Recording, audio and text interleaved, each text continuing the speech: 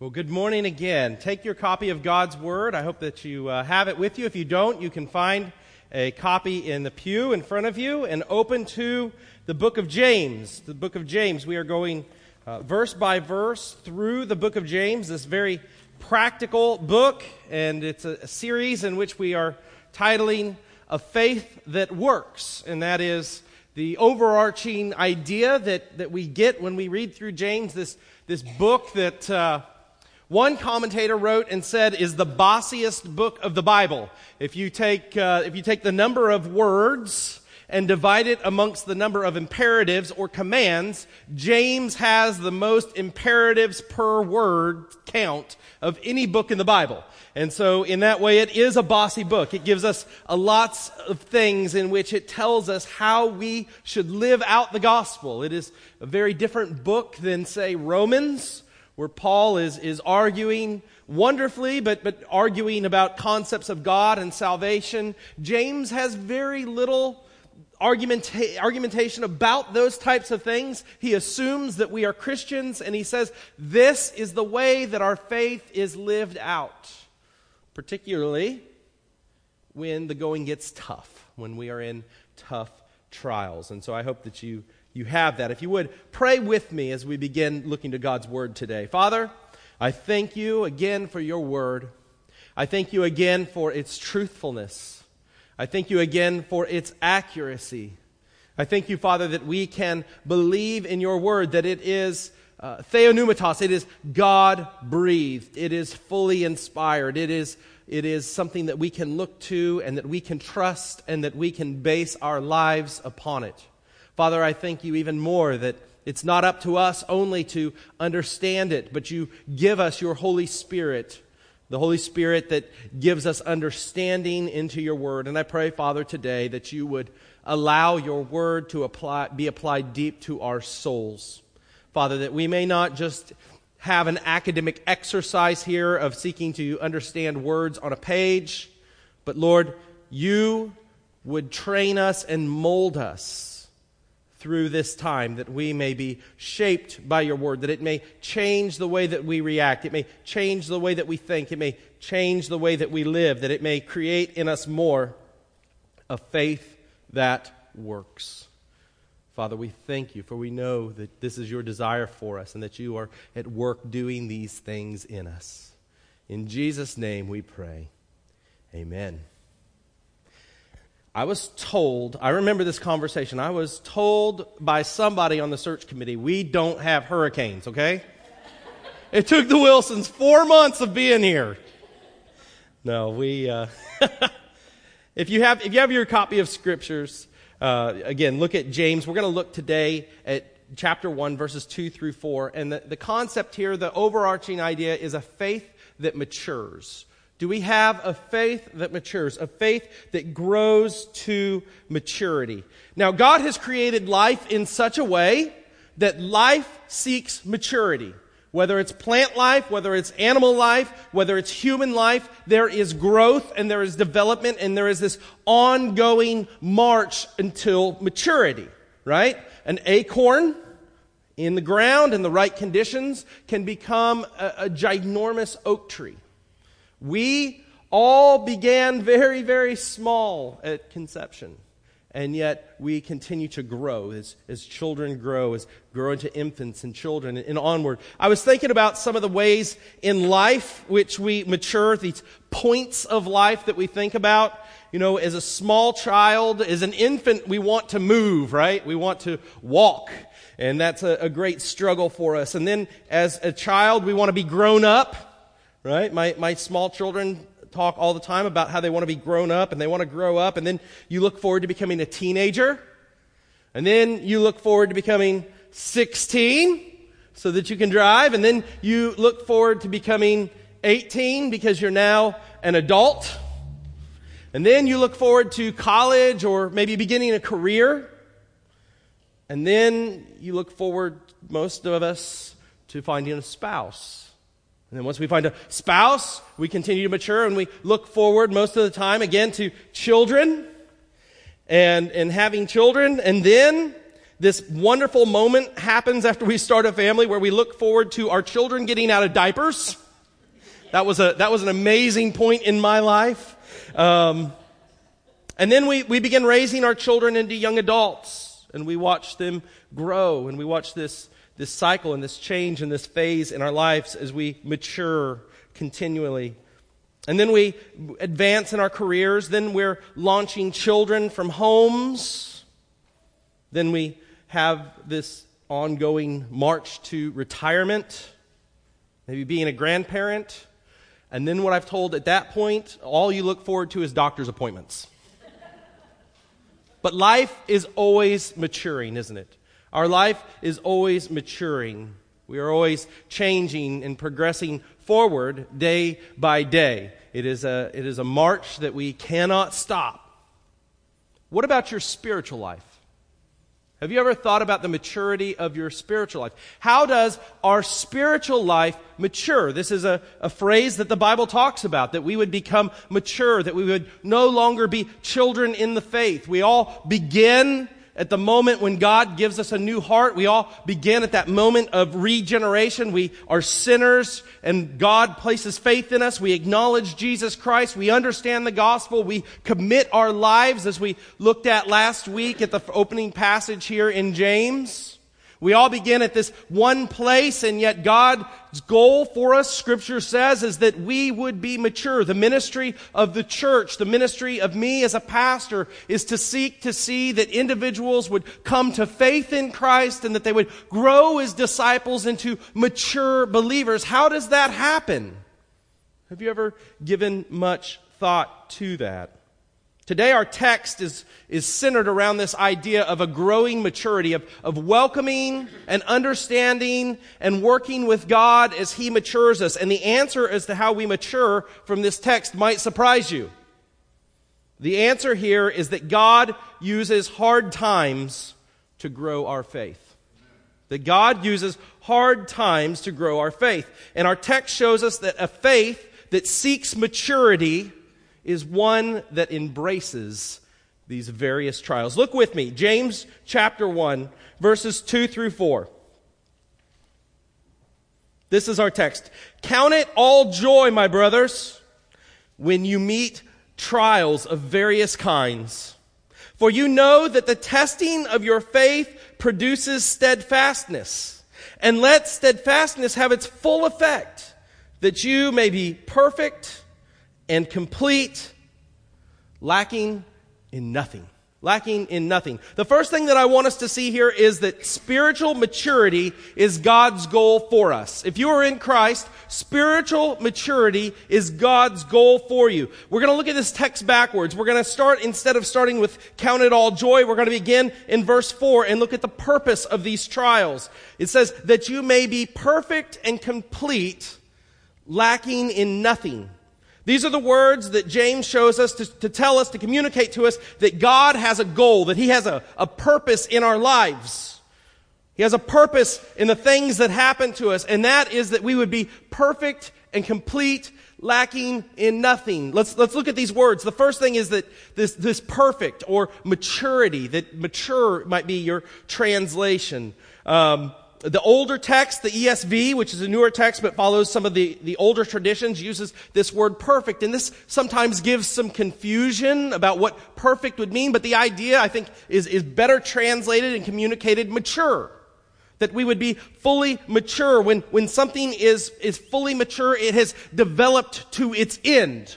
And God's goal for us is that we would be in a maturing process and that we would fully mature as Christians. That He who began a good work in you will complete it.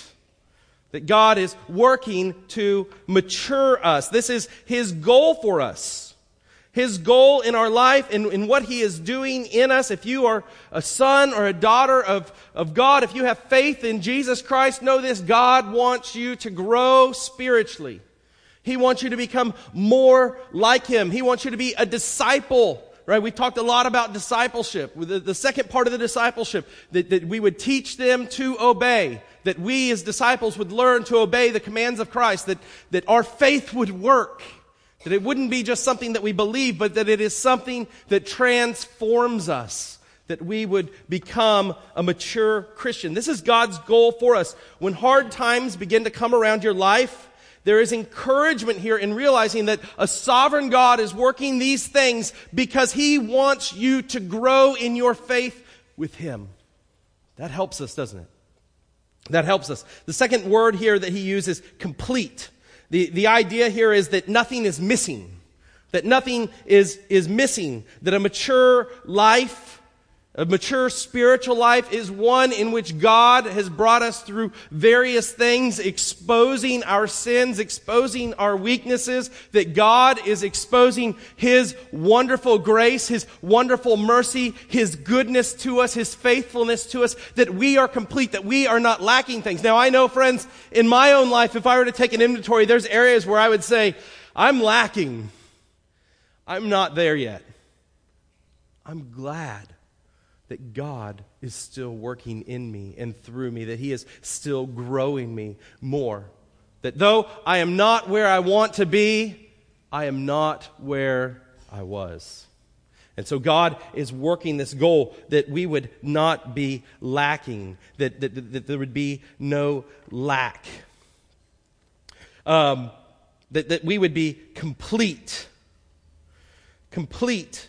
The idea here is that we are mature, that we are not lacking, that we are complete, that we are whole, that everything is there. This is a process. We're not like this the moment that we're saved.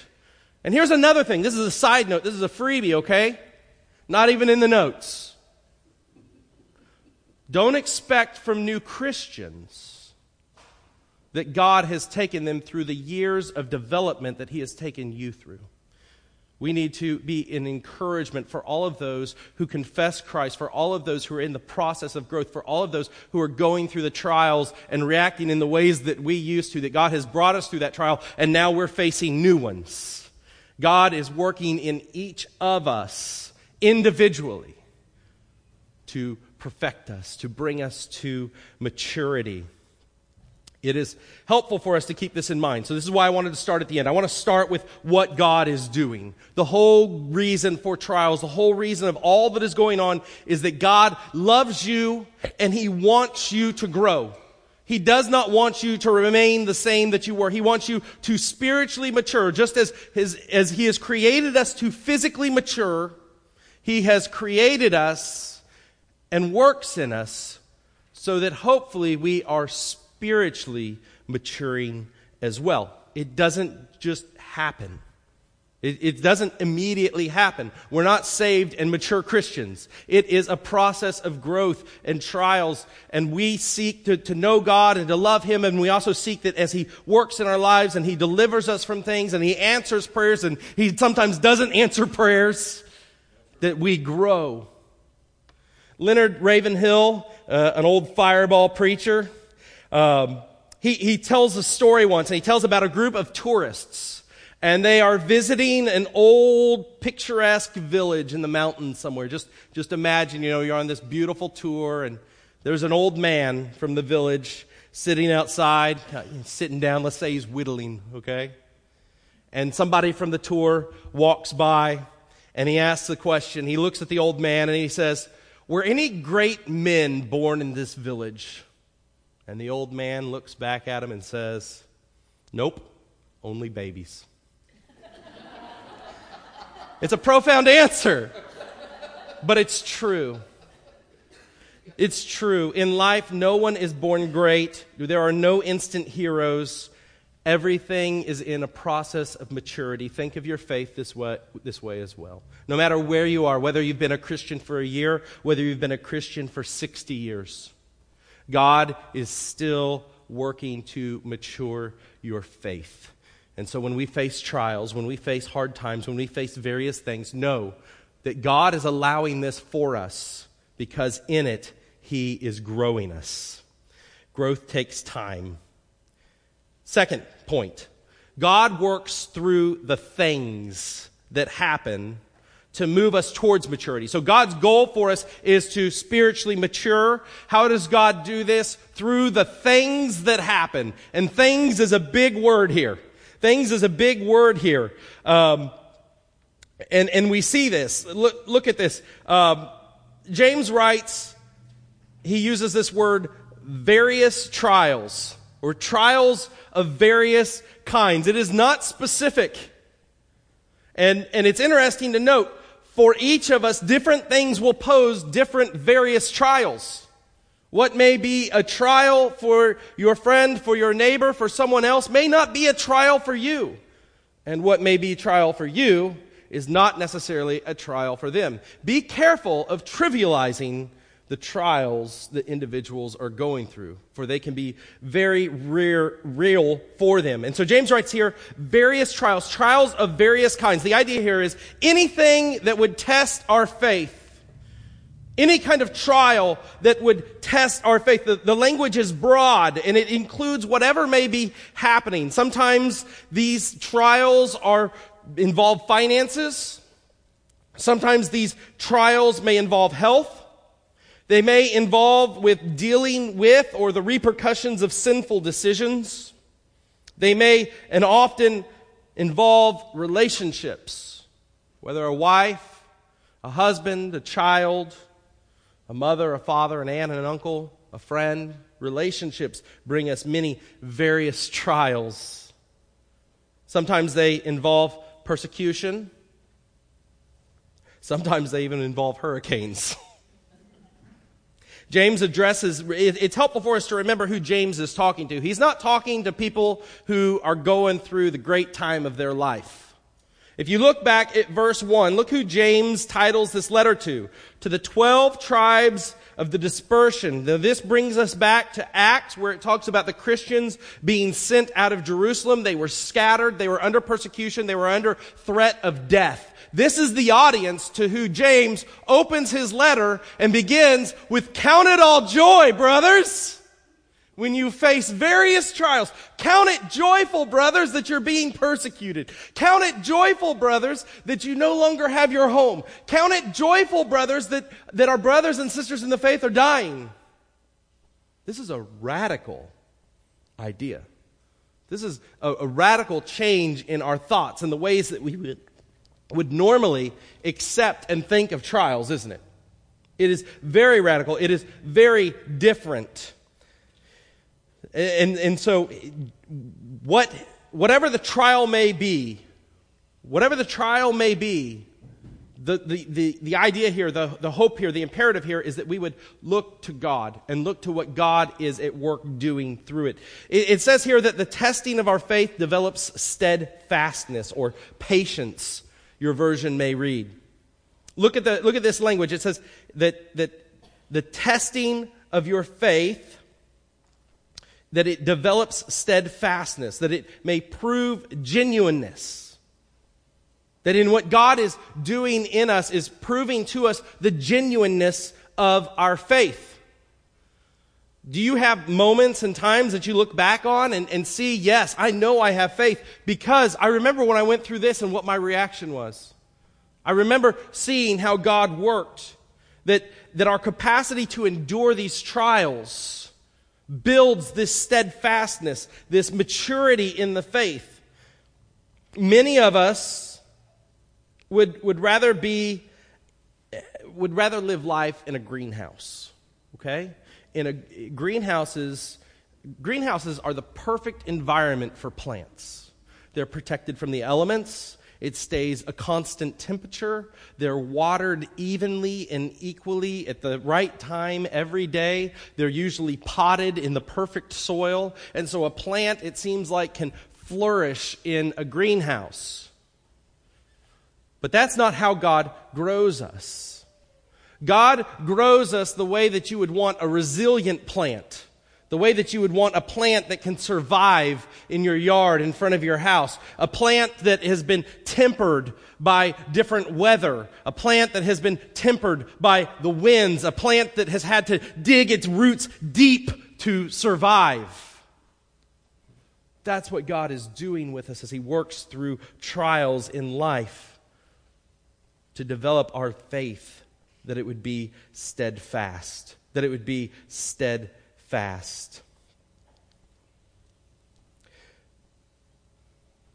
The third thing that we can think of as we look at how God uses things, how God uses trials, is that there is steadfastness is necessary for spiritual maturity. We will never become spiritually mature if we do not develop this patience or this steadfastness of faith. It's obvious as James describes this. Look at this. He says, let steadfastness have its full effect.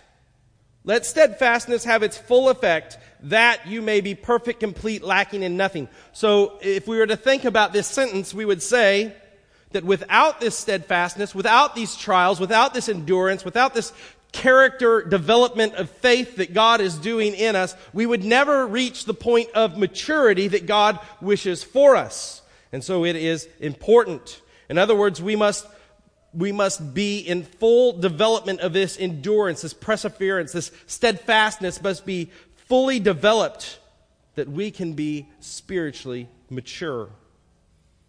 Do you think about that? Do you ask the Lord, grow me in you, grow my faith? Do you look at where you are and wish and think, God, I should be further along than I am? Do you praise God and thank Him, saying, Lord, thank you for developing faith in me that I'm not where I was? Do you see a difference in how you handle trials after many and various times that God has shown you His faithfulness and His goodness? Does that make an effect? Have you gone through seasons of life? I've been through many seasons of life that I would never want to go through again. Very difficult days. I remember days when I was only able to pray Romans 8:28.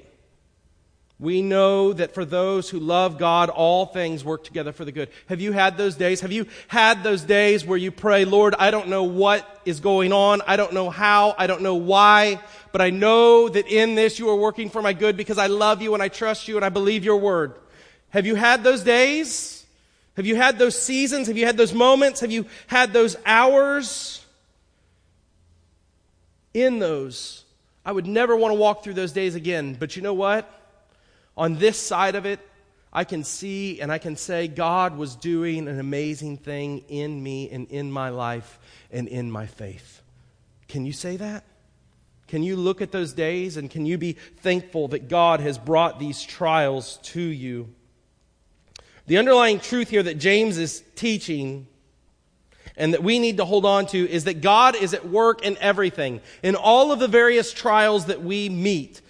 And the reason that He is at work is because He has a goal for us of spiritual maturity. And so our third thing that I want to bring to you is the response. Go back to verse 2. If God's goal is spiritual maturity, and the way in which He accomplishes this is through various trials producing fruit in our life, producing steadfastness that brings this maturity, how should we think about these trials? That's the way this text is laid out. How should we think about these trials? What should our attitude towards these trials be? And so we should joyfully welcome anything that brings and moves us to spiritual maturity, is the point that James is making. Count it all joy, my brothers, when you meet trials of various kinds. This is a radical way of thinking about difficult situations in our life, isn't it? Isn't it? You know, it's a radical way of thinking about it. The first thing I want you to see is that how you respond to hard situations is a choice that you make. How you respond is a choice that you make. Count it all joy, my brothers, when you meet various trials, when you meet various kinds of trials, when you meet various difficulties. James says here that we have a choice. We don't have a choice about what will happen to us, but we have a choice about how we will endure through it, about how we will accept it, about how we will move forward through this. This is the first of the 54 imperatives of this book. Count it a joy. That's a command. You've got tough things coming, count it a joy. Why? Because it's fun? No. Because you know and you understand that through this thing, God is going to show Himself faithful. That through this thing, God is using this hard time, this difficult time, whatever it may be, this various trial, to grow your faith. And I want to grow in my faith. That's why this is a text about spiritual maturity. What James is saying is you need to grow in your faith. You need to have a desire to grow in your faith. Look for these things not as difficulties. Look for these things not as hardships. Look for these things not as bad, horrible things. How will I overcome this? But look at these things and say, God, you are going to make me more like you through this. That's how we go through various trials. That is our response. The Christian approaches life with a conviction, first of all, that God is sovereign. He is over all things, that He is in charge. And secondly, they know that God is working good for them. If we can approach trials with these two things, then we can have the attitude that God, no matter what comes, you're doing this to grow me more like you. That my faith would be deeper and would be stronger. That is the approach that we take. And it's an attitude. It is a conscious attitude that we take towards trials. God's purpose is accomplished as we choose to rejoice. Count it all joy, my brothers, when you meet trials of various kinds. This is the part that catches our attention. This is a radical statement. This is not our natural inclination. When various trials come, when the doctor gives you a bad diagnosis, when the pink slip comes across your desk, when whatever it may be that's a trial, when the weatherman stands up and says there's Hurricane Matthew forming in the Caribbean that's headed to Florida, we don't immediately on our own think, oh, thank you, Jesus. Unless we have a bigger idea of how God is working in our life. And then we can say, Lord, this is going to be tough. But I trust you and I know you're going to get me through it. I know you're going to build my faith in this. Let me be a testimony for you as I endure this trial. That is a radical attitude. That is the attitude that only a Christian can have, can display. That is the peace that passes all understanding. The peace that passes all understanding. So James tells us that the wise and practical approach is to open our arms to trials. We do not rejoice in suffering. We know that it will be difficult. We're not trying to say, oh, it's easy, it's going to be hard.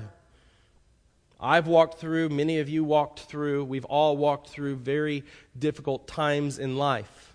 Painful, hard times in life. But when we walk through them with a hope in Christ, they become easier.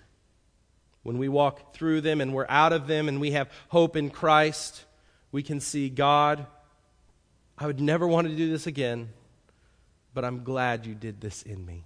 I hope that's our attitude. That's the attitude you have when you welcome trials, knowing that God is developing us for maturity. When you have a desire to become a stronger Christian, when you have a desire to know God more, to have a faith that acts more, a faith that responds to God's graciousness more.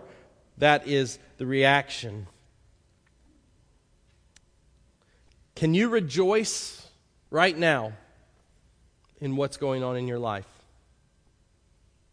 Many of you are facing difficult seasons. Many of you, things are kind of okay. But if you stopped and you think, and if we honestly had right now, give me a prayer request, I'm sure every one of us at this moment has some sort of a trial, some kind of a difficulty that God is working in your life. Can you embrace that with joy?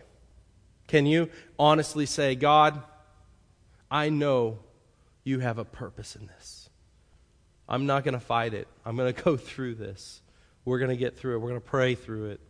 Whatever it might be. But I hope, because I know you. Is God growing your faith like that? Can you do that right now? Are you confident that God is bringing good out of the circumstances, whatever it may be, the various trial that you find yourself in? Here's a test. This past week, how did you respond? Yeah, don't you love it when God just gives us an illustration? I mean, they don't have to be this big, but this past week, how did you respond? This was a big deal, people. My fear is that because this hurricane had such a potential to be so strong and so bad, that the next time one comes, because it will, that individuals, hopefully none of you, because I'm going to get on to you, will say, oh, well, Matthew was supposed to be a Category 4, so I really don't have to worry about it. I don't want to hear that. This was a big deal. This had huge potential. How did you respond? Did you respond as one without hope? I went to Walmart at 9:30 on Tuesday night. I saw a lot of people responding like there was no hope. Okay? I saw people stealing stuff out of other people's carts. Because if they didn't have that roll of toilet paper, they were going to die. How did you respond? It's a test for your own heart. Did you respond with faith? It was a difficult time. It was very trying. It was something to be worrisome about. I'm not saying that it wasn't. But in the end, do you say, I responded with hope? In the end today, can you say, Father, thank you. I see you at work through this difficult situation, through what could have been catastrophic. You have delivered us. It's a test for your own heart. Are you thinking this way? Or can you use how you reacted as a way to say, I don't want to do that again? The next trial, the next thing that comes across, I want to have faith through it. I want to respond and count it all joy as I meet various trials. I want a peace that passes understanding. Let me end with this illustration. Helen Hayworth Lemille. She was born and raised in England in Welth. She was a very well-known songwriter. In fact, she probably wrote 70 to 80 very popular hymns, some of which we still have, many we don't have. They were very popular in the 1920s through the 1950s. Mrs. Lemille, she married into nobility. Her husband was an English lord. And very soon after she was married, while she was still a young woman, she became blind. Her husband divorced her because he didn't want to be married to a blind woman, and whatever the circumstances were, she ended up destitute in Seattle, Washington, living in a tiny room in a home where the rent was paid by the county. She had nothing. Now, you probably know the most famous song that Mrs. Lemille wrote. Turn your eyes upon Jesus. Look full in his wonderful face, and the things of this world will grow strangely dim in the light of his glory and his grace. Going through hard times doesn't have to give us hard hearts. Remember these truths. Remember these truths. First, God has a goal for us. It's spiritual maturity. To obtain that, he takes us through difficult trials, various kinds, difficult situations, revealing himself and his goodness to us. And that if we know this, and we know this is God, what God wants for us, we should want this as well. And we should have an attitude and a heart that welcomes these trials because we know it will be an exercise in faith that will grow us. Church, I hope you have that hope. I hope you do. Recognize this, though. Before we can ever respond to trials this way, we must first be able to acknowledge, as James does in the first, a servant of God and of the Lord Jesus Christ. Christ must be our Lord. We must be found in him. We're going to have a song of invitation. And perhaps the Lord has revealed to you this morning, I need to change my heart. I need to change my attitude. I need to change how I deal with these situations. I would invite you to pray where you are. Perhaps you want to come forward and pray. You're welcome to do so. Perhaps you're thinking, I don't have this peace. I don't have this hope. I don't have this faith in Jesus Christ. Friends, call out to him. He is willing to save all who would call. Whoever who would express faith in Jesus Christ, whoever would trust in him as their Lord and Savior, he will forgive your sins, he will cleanse you, and he will save you. Call out to him. You can come forward. You can pray to him there. Tell someone, tell me, tell a deacon, tell a friend, tell someone that we could have this peace, that we could have this understanding, that we could know through the trials of life what God is doing. Father, I thank you for your great love for us. I thank you that you are seeking to grow us in Christ, that we may become mature. I want to be a part of that, Lord. I want to grow. I want to be more like you. I hope all of us would say, I want to be more like Christ. I want a stronger faith. But to do so, Father, you take us out of the greenhouse and you put us in the field. You expose us to the wind. You expose us to the rain. You expose us to difficulties. But the whole time, your hand is upon us. The whole time, you are guiding us. The whole time, all things are working together for the good of those who love you. And we know that and we trust that. And so, Father, let us all make a commitment to submit to you in the various trials that come in life. Allow us to gauge our hearts upon just this past week and this threat of the hurricane being so catastrophic. And how did we react to that? Change us, change our thinking, change our life, change the way that faith works within us, Lord. Father, if anyone here does not know you, would you give them the faith today to come and to accept you as their Lord and Savior? In Christ's name we pray. Amen.